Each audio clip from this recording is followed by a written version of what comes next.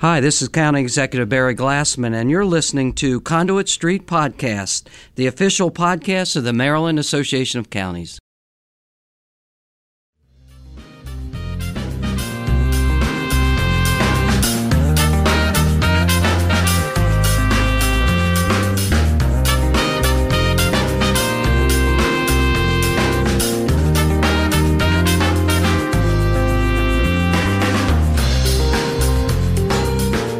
Hello and welcome to the Conduit Street Podcast. Kevin Canale here with Michael Sanderson.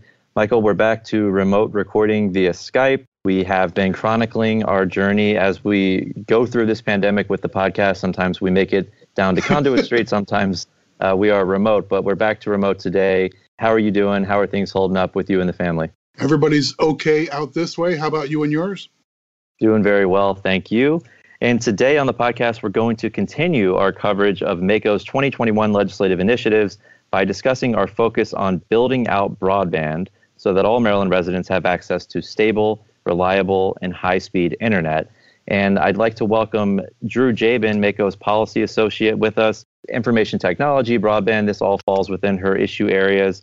Drew is going to help us walk through this initiative, and we also have a special guest to help as well. Right, Drew? Yeah, definitely. So thanks for having me on.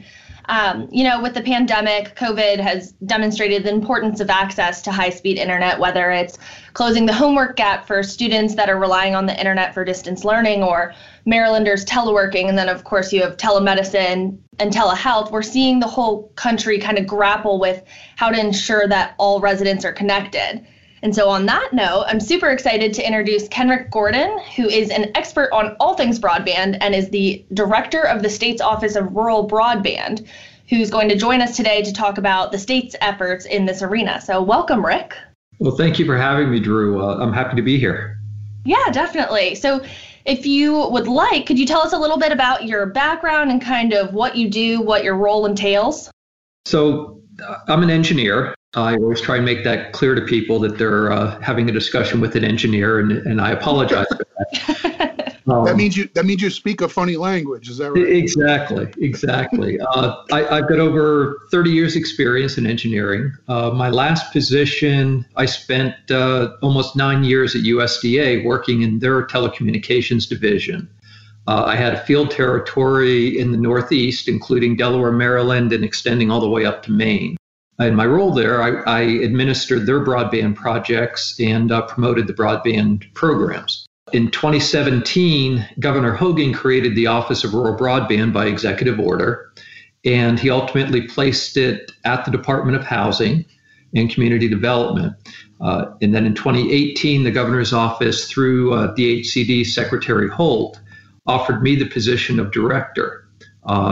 I had some hard thinking to leave federal service and come to Maryland, but I really liked the idea of what I call shrinking my sandbox and hoped that I could focus more rather than having 11 states, just one. This is an entirely new office with new programs, new initiatives. As director, my role is to develop and implement the programs necessary to expand broadband into unserved rural areas. That lay of the land is a good start for you, and it's the beginnings of something I think will be a common theme. That is, this governor and this administration being committed to this issue and taking it seriously. So the establishment of your office and your actual job is, one of the milestones of that effort. I guess for the benefit of our listeners, take a minute, if you would, and kind of give us the lay of the land. If your focus is rural, that's certainly a part of this equation, although that's not exclusively what MAKO and county leaders are interested in. But can you kind of sort of set the stage of broadband deployment across our state? How widespread is it? What do the areas look like that don't really have sufficient access to broadband? And maybe help us with some of those, some of the terms that people get tossed around here, last mile and things of that nature. So can you give us like the snapshot of where Maryland is right now? Sure. So the goal is to connect everyone possible based on funding that's made available and the appetite of the local jurisdictions and providers. One of our main areas of focus is rural unserved, where residents do not have any broadband access. I won't get down into the nitty-gritty of what that means. It's basically based on speed. Obviously, we started with dial-up, came up through DSL, and now we have broadband. In Maryland, lack of broadband, there isn't a county in Maryland that doesn't have at least an area or neighborhood that's lacking broadband, which is somewhat amazing. Montgomery County has their ag reserve. Prince George's County in southern Prince George along the Charles County border, they have areas lacking. Anne Arundel County along the bay in the southern part of Anne Arundel County has areas that lack broadband. Up along the Pennsylvania border and horse country, all across the northern part of the state, Western Maryland, the Eastern Shore, Lower Eastern Shore, every part of Maryland has an address that lacks broadband of some sort. So it's not something that is specific to one area or one type, other than it's always a result of low density. There's just not enough homes for the current internet service provider to make back their investment in a timely manner. And we've designed programs using grant funds to try and help with that. And that's how our programs really work. Is we recognize the providers need help, need encouragement to go to these areas, and we're doing our best to make it more attractive. You are correct, though. It's not just a rural issue. There's other areas and reasons why a household may not have access. They range from lack of facilities, as we talked, to economics, to even multi-unit building owners who restrict service providers' access. And while the focus of our efforts was initially connecting rural communities, rural households, the pandemic has made needs apparent in some of our more urban and suburban areas. We just provided nearly $8 million in grants to 22 school districts across the state to help ensure online learning could take place in every county. So we do recognize that it's not just a rural issue, and we are trying to look and see what we might be able to do in some of the urban and suburban areas as well. So I guess for those scoring at home, we would just ask that you circle that point in red marker, that when MACo took this up and said maybe this should be one of our statewide priorities for our whole organization, this wasn't a favor to little counties. This wasn't other jurisdictions say, well, you guys seem to care about it, so I guess it's fine. We had our leaders from counties large and small say, we've got underserved areas, they're hard to reach, the economics don't make sense for the private providers, and we know there are people who are being left behind. We want to help target that problem, and that came from all across the map of Maryland. So that's why MACo is at the table on this, as opposed to just a handful of counties here or there. So it's a big deal to us as the statewide organization, and to the governor and his administration serving residents across Maryland. Yeah, and Rick, I'd say, Michael mentioning the governor, I think the governor announced a broadband initiative at our last summer conference. We didn't have one this year because of COVID, but I remember in his closing remarks, he mentioned that he was going to continue to focus on rural broadband. But Rick, too, this is not just an issue here in Maryland, right? I think, as Drew mentioned earlier, as you've mentioned, the pandemic has really laid bare the need to make sure that all residents of any state are connected when it comes to telemedicine, school, remote learning, and working from home. I mean, what are you seeing? I'm sure you have colleagues in other states that you're talking to. This is not just a Maryland issue, right? This is, I assume, every single state. Yes, there's actually, it's called the State Broadband Leadership Network. It's run by the Department of NTIA. There are 35 of us, I believe, that are members of it. And we actually just had our virtual conference last week. And, presenting programs, talking about issues. Every state involved in that, from California to New Hampshire, are all facing very similar problems and are all looking at one another to see what we share information freely to see what we might be able to borrow from one another. It's definitely a nationwide problem. And Rick, when you mentioned funding, and when it comes to funding, I often see, $10 million here, $10 million there, and we know that it's going to take a lot of money to incentivize providers and to make sure we have the infrastructure in place. Can you tell us a little bit about where we are when it comes to funding and the challenges that it presents when it comes to, local, state, and federal funding opportunities? How are we doing when it comes to that sort of funding and ultimately improving access here in Maryland? I mean, what are the opportunities out there and what are the challenges when it comes to money? So there is, and I'll start with federal first. There is funding at the federal level.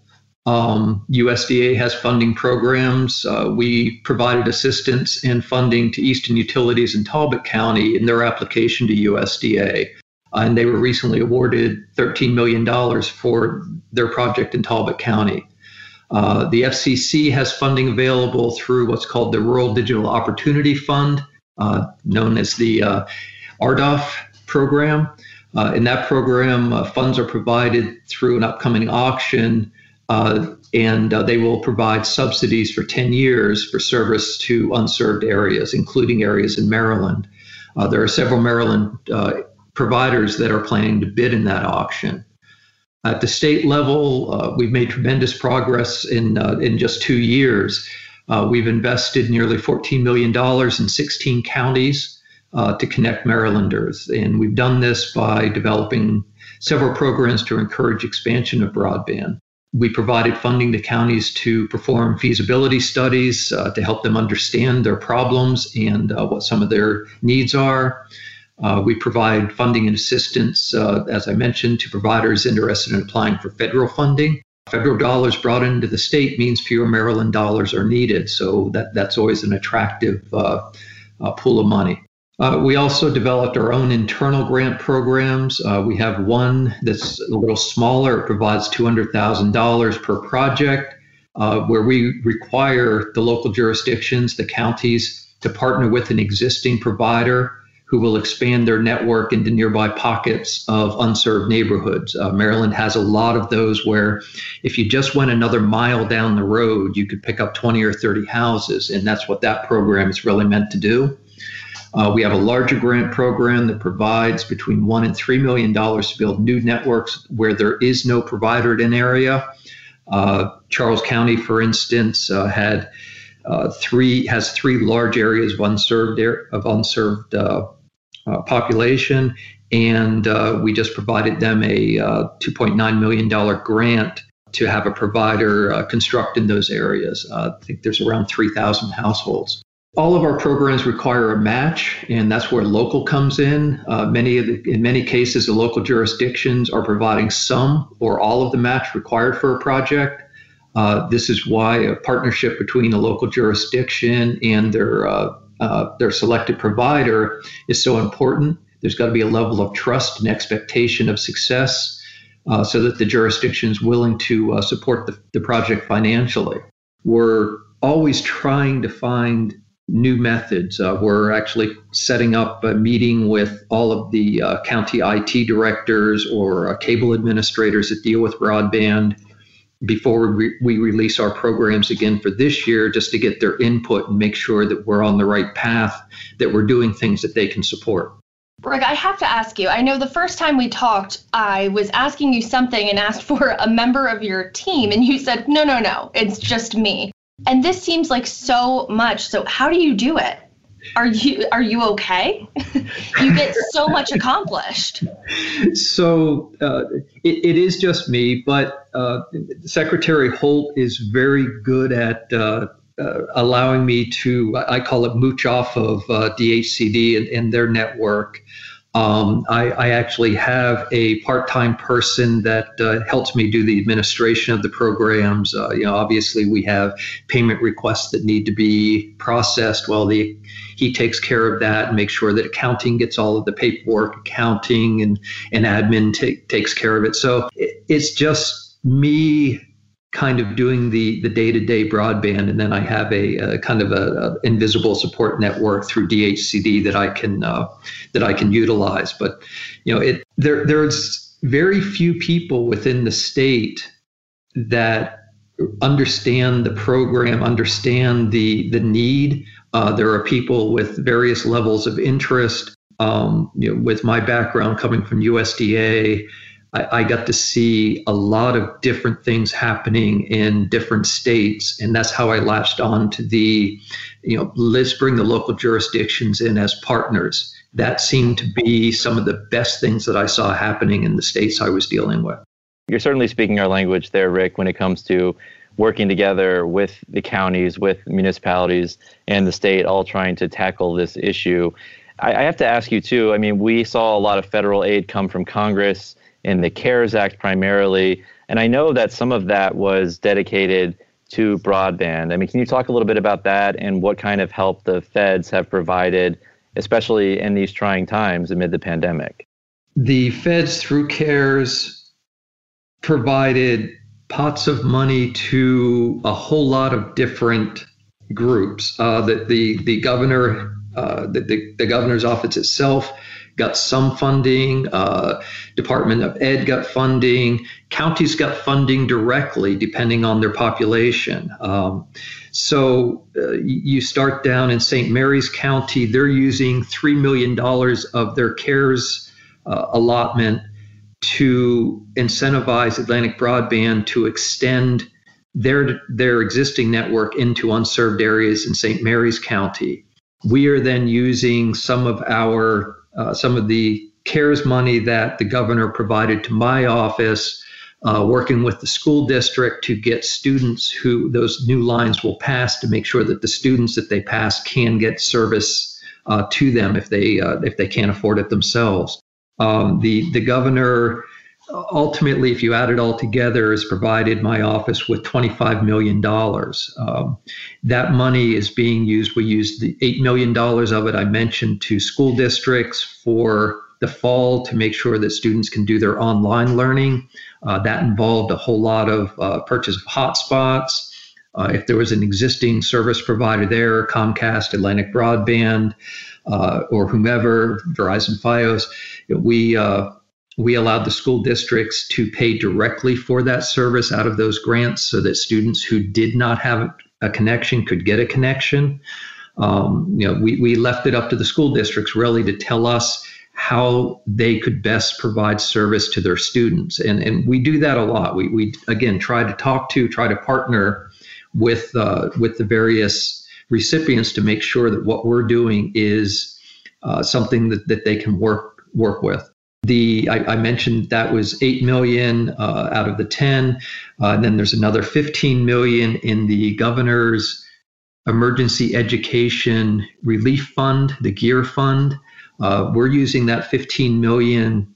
We're attempting to build a statewide wireless network for education that will be used for K through 12 students who don't have any other means of accessing the internet, as well as potentially community college and college students who also have need. Because it is education relief funding, it is restricted to educational use. So this is it won't be a commercial network. People keep saying, well, gee, does that mean that we won't have a problem? No, we will still have a problem. Mom and dad still will not be able to log into that network and get to their office. They won't be able to do their online banking or other things. So we are still going to need our normal program. But from the CARES Act, the governor was very generous with $25 million for us, and we're hoping to make good use of it. So, Rick, the word that keeps appearing in my mind as you talk about component after component is that I don't think this is by design, but it's sort of by necessity. What we've got seems to be a patchwork of we're sort of trying to target the problems as they pop up. And, in the moment, it feels like education and access to connections for purposes of distance learning has really vaulted to the top of the list. But at various other times, there have been various other things that have been, the issue of the moment. And it turns out one agency tries to help here and another entity at maybe a different level of government tries to help there. It's not surprising that a role like yours as a navigator and coordinator is sort of necessary for individuals and for communities who feel like, like your anecdote a moment ago about if we could just extend that cable one more mile, we have scores of people who might benefit from that. Having you and your office be a facility to help connect those dots. Sometimes it's frustrating to feel like government is full of bureaucracy in those ways, but in this circumstance, we need a gap filler. Right, and I was actually addressing something earlier today, and one of the points that was brought up was exactly that. How do you react to these various issues that come up? And because we're a small office of one, if you will, it helps us stay agile. I don't have a bureaucracy that I need to go through. I don't need to tell some manager to tell his workers to look into something. I make phone calls directly. Somebody has a broadband issue. They're many times surprised that the director of the office is calling. And I did say I'm an office of one, but I really do rely on the county IT directors, the county broadband directors, especially when there are constituent issues. I'm very quick to push it off to them. Again, we're back to making sure the counties have an interest, making sure the counties understand what their constituents want and want done. Trying to stay agile, having one agency, one department, one office responsible for the problem does mean that you don't have piecemeal.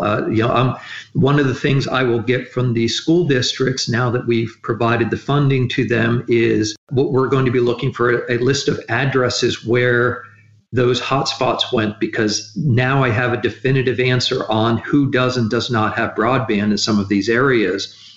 Things that in the past you've only been able to rely on self-reporting or reporting from the providers to give you that same information. So we're going to leverage that information. And if it was the Department of Ed doing the funding, that's not something that they'd be looking for. But since it all flows through my office and through DHCD, we can focus on that.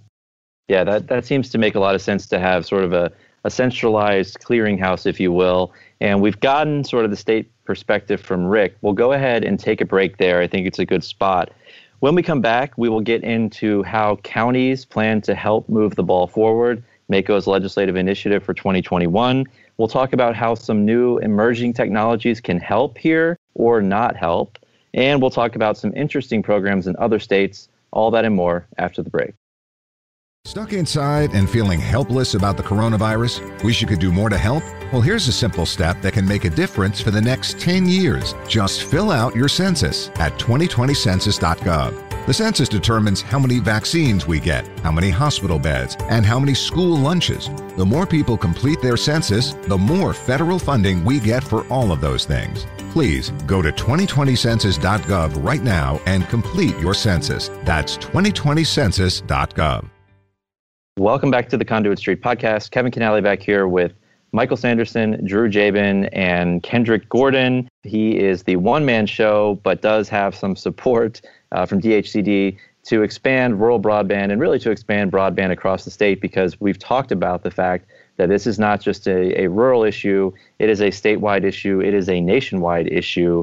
And Michael and Drew and Rick, one of the things I want to get into, I can't help see these commercials on the weekends. Especially, I've been watching a lot of football on Sundays, and I see every single commercial, it seems, is 5G, 5G, 5G. It's going to allow us to do this and that. And if you are a longtime podcast listener, we've talked a lot about 5G and sort of small cells and what this technology can do. MAKO was interested in a bill for a couple years running that the industry put in to sort of expand their 5G access, but of course, local control became a big part of that.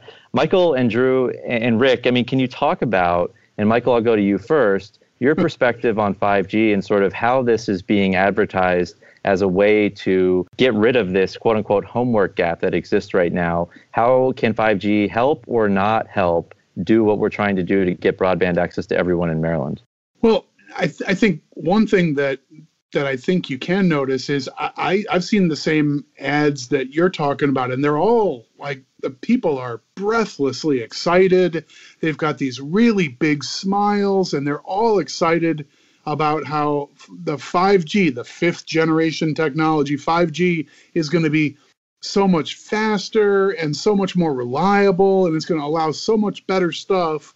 And then they say things like 5G everywhere, and they show one person's in New York City, then the next picture, oh, there's the Golden Gate Bridge, so we're in San Francisco, and then the next person is in Chicago, and then they like even go so far as to say like maybe it'll be even available in downtown Denver or whatever. They don't seem to show anybody who looks like the people in the areas that Rick has been talking about, the parts of the Eastern Shore of Maryland or even Prince George's County, Maryland, that are not big, built-up, high-density communities, but are instead spread out and relatively difficult to reach. There's nothing about building small cells, little devices that are designed to reach 200 or 300 feet.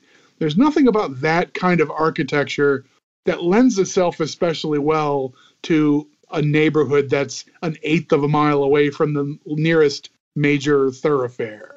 So I'm not sold that 5G and this breathtaking technology really has much of anything at all to do with the homework gap and the divide in access that we see today. If anything, it may represent the tech companies doubling down their investment in the built-up areas. The places that already have 4 bars, we're going to move those folks to 5 bars and 5G, and the neighborhoods who are further away, even further behind.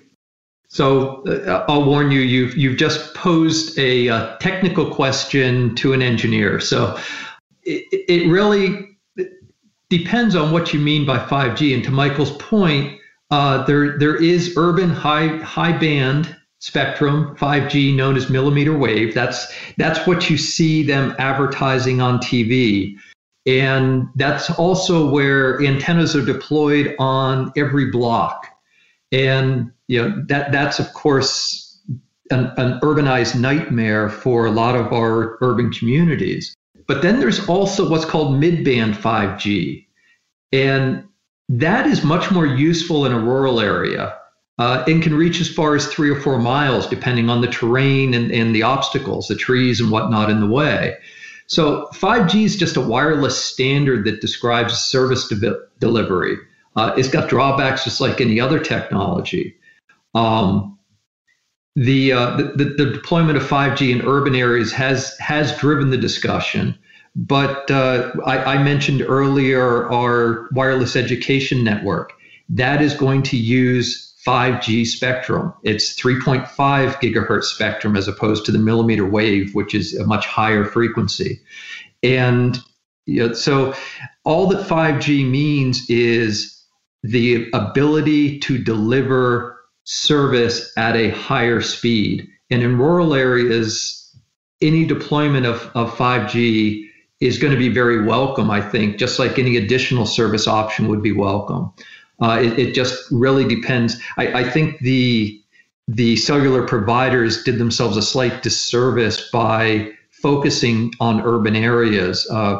T-Mobile is one of the few they own, and when they picked up Sprint, they got a whole lot more of this mid-band spectrum that will allow them to expand their rural footprint. So I'm actually looking forward to that, and I'm very happy I don't have to deal with the urban networks at the moment. So there's some room for optimism there. That's good.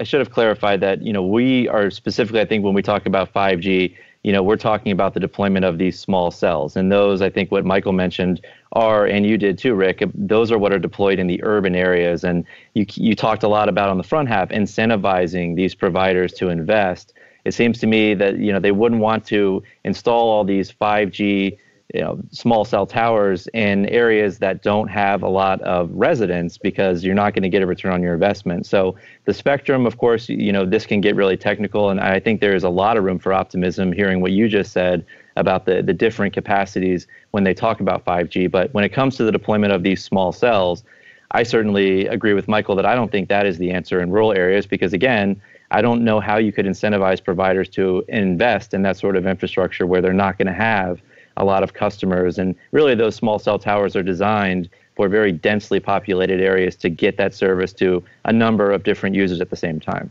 Correct. Drew, I want to go to you now and talk a little bit about what you're seeing in other states. I know you've been working a lot on MAKO's initiative, and we'll get into that, exactly what that's going to say and what we're trying to accomplish. But through your research, what have you found that other states are doing? Are there any innovative ideas and solutions out there that maybe Maryland can tap into and we can bring home here to help extend internet to all of our residents here in the state? Yeah, so I've definitely found so many offerings, opportunities that other states have done. There's plenty of things that Maryland can do, and there's plenty of things that Maryland cannot do. But a couple that I at least found interesting. So in, say, California, they established a broadband adoption fund, and the purpose of that is basically to assist communities that have limited broadband adoption by providing grants to increase publicly available or like after school broadband access. Sounds a lot like a digital inclusion fund, which MAKO has been talking about for the last few years when it comes to expanding access to across the state. Right. So I think, specifics aside, the idea of trying to gather some resources to help fill in these gaps, like, back to Rick's story of if we could just extend one more mile, even if the private provider says, we're not mandated to do that, we're not going to make that extension. Maybe the state of Maryland can find the wherewithal to say, if that's what it takes to find better service for 50 more kids in our public schools, maybe we need to do that. We need to find the resources to bridge that gap and build out that extra mile and work collaboratively with the private provider. So, I think you got to figure out how to dot the I's and cross the T's. But this is an approach that seems intriguing, that we might be able to learn from successes in other parts of the country. Definitely. And I like the idea that California, they give preference to programs and projects in communities with an already demonstrated low broadband access. So like low income communities, senior citizen communities, or communities facing socioeconomic barriers to this broadband adoption, which I thought was really cool. Yeah, it's a really interesting idea, and it's about where you get those resources. So it can get in the weeds, but I think generally it's a great idea, and it's something that I expect counties and the state to look into moving forward. What else have you seen out there, Drew, that can help us move the ball forward here in Maryland that maybe we could take from another state? So I know a lot of other states, Virginia I know has one, and Nevada have dig once laws, which basically requires the state to install conduits, or the empty pipes that the internet cables run through, when they're building or upgrading infrastructure like sidewalks or roads. So you avoid the situation of, boy, this would be a great place to lay some fiber optic cable, except, it would have been nice if we had done that 2 or 3 years ago when they already had all the pipes exposed because they were doing water lines or something else. The idea of once you have access, be thinking about technology in addition to whatever else was the order of the day. Rick, do you have any comments there? I mean, I know you talk to your colleagues. I know this is probably something that has come up, and it's really about, like Michael just said, forward thinking, right? Trying to think about the future, and we know broadband access to the internet is going to be a big part of our future. So this sounds like something that makes a lot of sense. Don't dig it up again, because it's going to cost a lot more money to have to go back and install these pipes. What have you heard from other states, Rick? What do you think about this idea? So I love Dig Once. I didn't mention it, but I started my career doing public works projects, roads, water, sewer. There was no place where I worked was there a defined Dig Once policy, but we always looked to see, if we're tearing up this road, is there something else we should be doing at the same time? Is there a sewer line that needs to be replaced? Well, you're looking at it from the same perspective now. A lot of urban areas have Dig Once policies or have policies where they'll install conduit for broadband. And then, of course, with the density, they'll turn around and lease that conduit because it's a revenue source. In rural areas, it's certainly not nearly the revenue source, but it is actually something that encourages. If you can bring a provider in and say, hey, we have this asset that we're going to let you use, and it's in place now, and it's going to cut your deployment cost in half. You've just created the incentive that they may need to go down that road. So, Dig Once, I think, is a wonderful idea. From a statewide perspective, there aren't many states that have it statewide. There's a lot of communities that have it. Interestingly, when you start looking at federal funding programs, they don't allow USDA, for instance, funds a lot of water and sewer projects. You cannot use their funds to also pay for conduit, at least not today. I know it's something that people are looking at. So there are roadblocks to it, but I think it's a great idea. And Drew, talk to me about another, I think, innovative idea that I know you and I have talked about, state tax credits. And this goes back to what Rick has been talking about, incentivizing these providers. This is something that I'm sure a lot of states are interested in and a lot of states do. Tax policy is complicated, but what are you seeing in other states? And is it something that could be applicable here in Maryland?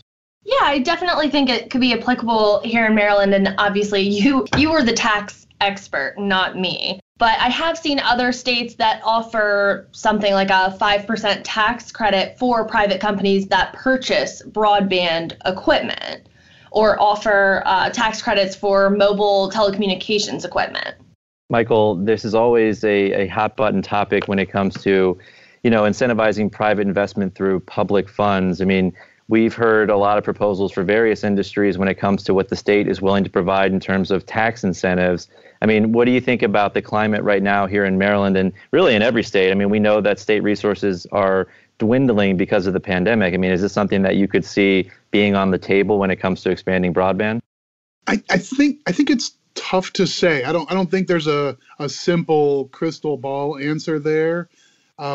You'd have to think that a policymaker's sympathy for people left behind in an age where the ability to telework and keep your kids plugged in to schoolwork through the internet, and these things are all so central now. I mean, even if you might have felt like this is a little bit of an add-on and it's a lifestyle item rather than a necessity, this is more foundational now if it's school children needing to get access to be able to do their classwork. That just feels different than being able to stream Netflix or TikTok or whatnot, right? So just being a little cynical there, I would think the circumstances of the time would make this more palatable.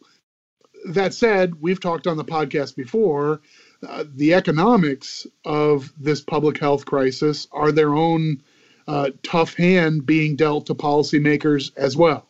So it's not like there's a whole lot of cash lying around in the state coffers with nothing to do with it. So I think it's a challenge to weigh those things. But when you're talking about what increasingly feels like a public service and something we owe all of our citizens, I think a lot of people will hear this out a little more so than just this is a fringe idea that could use a little boost.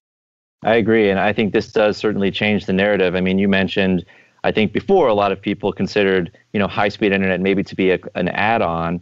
Rick, when it comes to, utilities versus non-utilities, I don't want to get in the weeds here, but a lot of counties have cable franchise agreements, right? And the cable companies come in and they want the business, and the counties say, look, you need to provide service to all of these areas.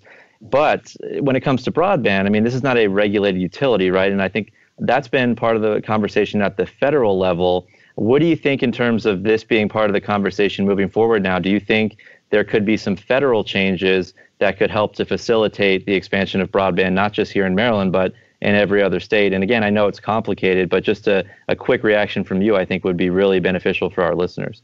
That's a hard question to answer with a short answer. So I always warn people that come to me and say, well, the franchise agreement says, and I talk to them about extending broadband, and the first thing I have to remind people is the franchise agreement is video carriage. As soon as you mention broadband, they can hang up the phone because that's not what the franchise agreement's for. And the providers are never going to allow it to go into a franchise agreement. In fact, I think the FCC actually prohibits it. That said, boy, we had discussions a number of years ago about whether broadband was a utility or not. It all comes down to that. Is it a necessity? Should it be treated as a utility? I tend to be leaning in that direction, only because I see day to day what it means if broadband is not available. The providers do not want it to be treated as a utility because it obviously will mean that we're starting to get into the telephone and electric utilities, and they have to go everywhere.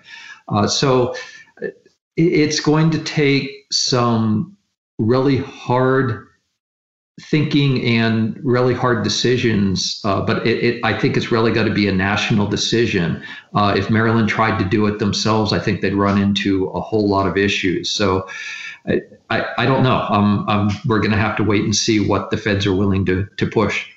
Yeah, I think if Maryland tried to do it by ourselves, we would run into that dreaded term preemption, which we know all too well. But I agree, and we've talked a lot recently about what the pandemic means in terms of, maybe some positive things. And I think this really could help drive that conversation, Rick, about this is really a necessity and people do rely and need high-speed internet. The pandemic has shown how much and how important it is. And so I agree. I think it could definitely help move the ball forward. Michael, what do you think on this one? You're always plugged in with federal politics and this idea maybe changing the public perception about, hey, this really is something that we need. It's not just some luxury that only some people should have or should have access to.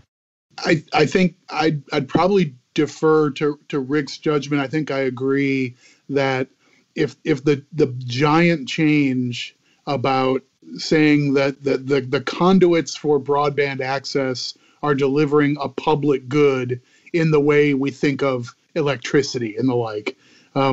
That probably needs to be a broader societal change. It's probably not something that happens just here in Maryland. But I want to caveat that doesn't leave us without any tools at all. There are a lot of opportunities for carrots. There are a lot of opportunities for partnerships.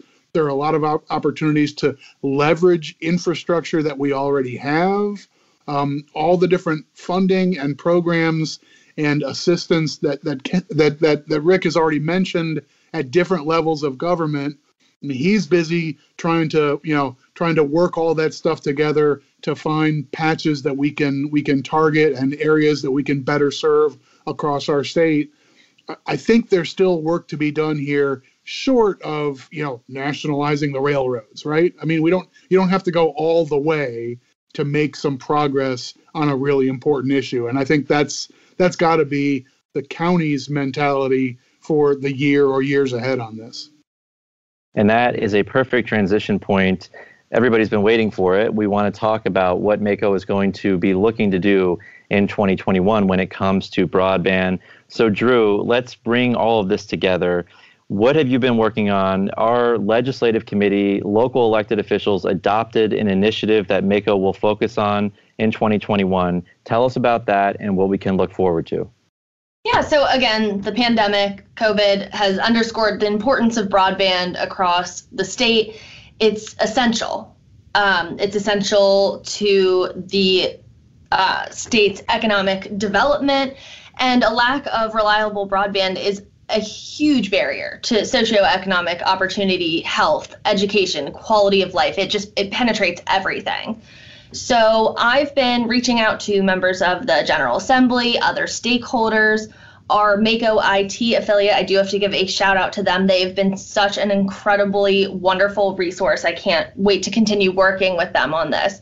But at this point, we're keeping it pretty broad. So Mako will be advocating for prioritizing funding to build out broadband access in Maryland, enhancing incentives and orchestrating opportunities for broadband deployment across the state, and leveraging existing resources and infrastructure for broader use. So the point of this is to move the ball forward. It's about that time of the year before session to really start getting deep into this. So stay tuned, but I'm super excited about where this is going to go. Yeah, and it sounds like, from our conversation today with Rick, there are a lot of opportunities for partnerships. There are a lot of opportunities now to move the ball forward, but it certainly seems like counties can work with the state, with our federal partners, to really do something here, strike while the iron is hot. Everybody seems to understand that this is a big problem, not just, again, in rural areas, but in every part of our state. And Rick, I want to give you the last word here. What can counties do right now to help you in your one-man shop, quote unquote, move the ball forward? What can counties be doing? How can we better work with you to help expand access at this point? So I think some of the best things they could do is develop their partnerships. Hartford County, for instance, just put out an RFP asking for partners, and they've been interviewing companies to bring them into the county. That's some of the biggest problems the counties have. They're looking at Comcast and saying, well, why won't you? I think it's much better to try and find someone who is willing to go to the places they need them to go and develop a partnership that will allow that to happen. Comcast has been a great partner to some of the counties doing some of these short hops, which is, of course, it fits within their business policy. But you get into northern Hartford County, you need somebody who's willing to go up and down those rural roads and provide service. So I think the partnerships are some of the best things that they could be working towards. And I know a number of other counties that are also doing the exact same thing, trying to find their partners. Great advice. And again, it's a common theme here when it comes to counties and our initiatives for next year for sure is partnerships and working together, as Drew said, to move the ball forward, not just here, but in so many policy areas. And we all know how the pandemic is affecting our everyday way of life. And we're going to be focused certainly on those issues in 2021. We'll go ahead and leave it there for today. As always, if you enjoy the podcast, please go ahead and subscribe. That way, all of these episodes will be sent directly to you. You can also follow along on social media, Facebook, Twitter, and of course, the Conduit Street blog. Rick Gordon, thank you so much for joining us today. You are a wealth of knowledge, and we really appreciate your time. Thank you very much for having me. I enjoyed it. All right. So for Rick, Michael, and Drew, this is Kevin signing off, and we will talk to you soon.